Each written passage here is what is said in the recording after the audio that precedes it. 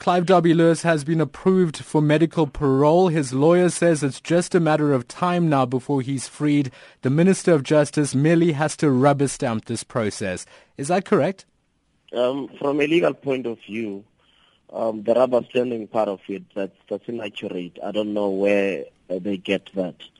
I need to mention, though, Dashin, that as we sit now, we do not have an official communication of the decision of the Medical Advisory Parole Board, as would be expected, that their recommendations would be submitted officially to the minister, who would then study the whole profile and make an independent decision, which we term as applying his mind to that which is before him. That has not happened, and therefore we are unable to engage on media reports that allude to a recommendation that minister is not privy to.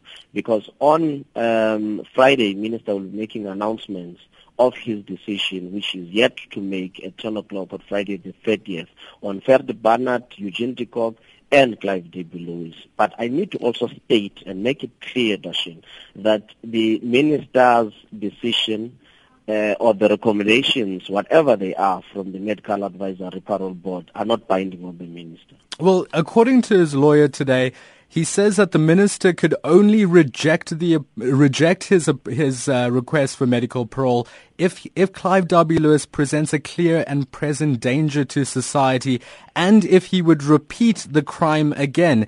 Is that true? Is that all the minister needs to consider?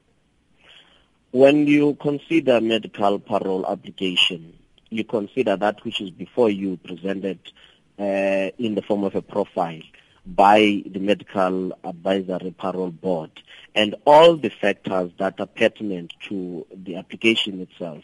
So minister will adopt a holistic approach to the whole application and make his determination whether he should be released or not. Now, I don't understand on what basis then he would be expected to rubber stamp a decision, because then if that's the case, the decision should actually be implemented. Why does it have to go to the minister if that decision should only be a rubber stamp of what the board is saying? So that is legally inaccurate. When are you expected to announce a decision?